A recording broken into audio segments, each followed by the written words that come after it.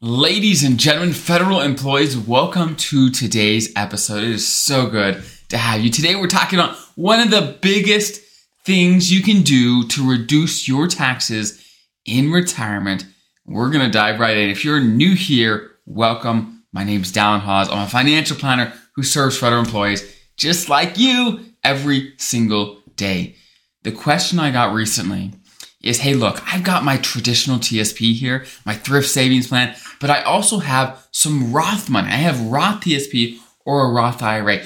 Which one should I spend first? Which bucket should be my go-to bucket to spend from initially in retirement, and which one should I not touch, right? Now, if you get this right, you can save so much in taxes over the course of your lifetime. If you get it wrong, not so much, okay? So, to answer this question, let's think about it like this. Let's do a simple example. Let's say that you have $100,000 in the traditional TSP, okay, and $100,000 in the Roth TSP. So you got half and half. Now, if you're new to the Roth and traditional conversation, you have to know that the traditional TSP, you got a tax deduction to put money in there, and when you take the money out, it's tax-free. Or sorry. When you put the money in, you get a tax deduction. When you take it out, you pay taxes, okay? Again, that's the traditional TSP. When the money goes in, you get the tax deduction. When the money comes out, that is when you pay the taxes. The Roth TSP is the exact opposite. When you put the money in, you don't get any tax deductions.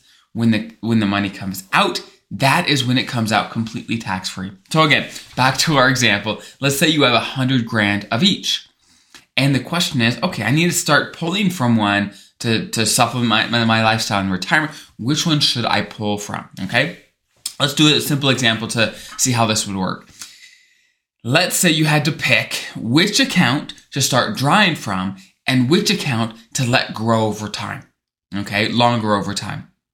Well, if we could pick one of these accounts to grow, let's say double to 200,000, and one account to stay about the same because maybe it's growing some, but you're taking some from it, right? Well, when the Roth TSP grows, all that growth is tax-free. Okay, that's tax-free growth. Let's say your $100,000 of Roth TSP, now it grows to 200,000. Well, that new $100,000 that is now yours, that is tax-free money, which we love. If we had used the Roth TSP first and let the traditional TSP grow, that would be fine, but that entire new $100,000 that the traditional TSP grew to, that's all taxable income when it comes out. So as a general rule, now there's always exceptions, right? As a general rule, we like to use the traditional TSP first to allow the Roth TSP to grow over time. And there's a few different reasons. First is tax-wise, right?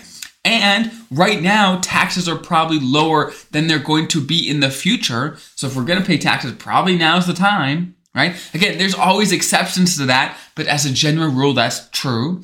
Also, let's say you're in your 50s and 60s when you retire. Well, in your 70s, you're going to have RMDs. Required minimum distributions, which means the government's going to force you to start taking money out of the traditional TSP.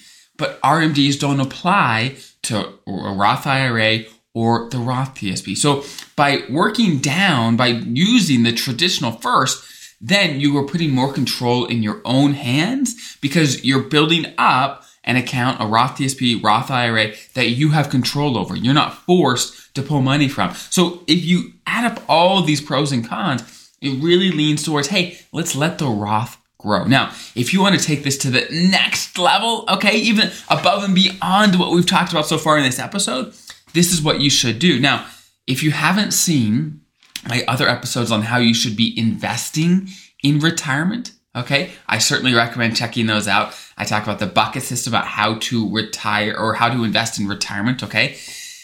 However, long story short, it doesn't matter who you talk to.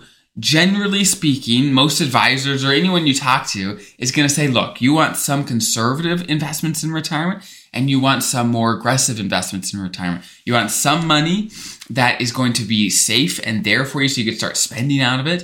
But you also want some money to make sure you never run out and that you can keep up your standard of living over time.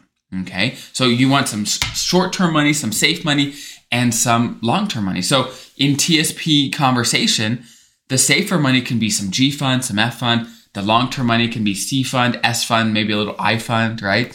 That's how that breaks out, right? So again, if we have traditional money and Roth money, and we're trying to use the traditional money relatively soon and the Roth money later, well, we don't want to be investing both those buckets the same, right? We don't want to have the Roth account, Roth TSP, Roth IRA, invested in conservative things, because it's not going to grow very much because we're not touching the Roth for a while. We want that thing to grow, okay? If we could pick one, again, to get more growth over time, we want the Roth.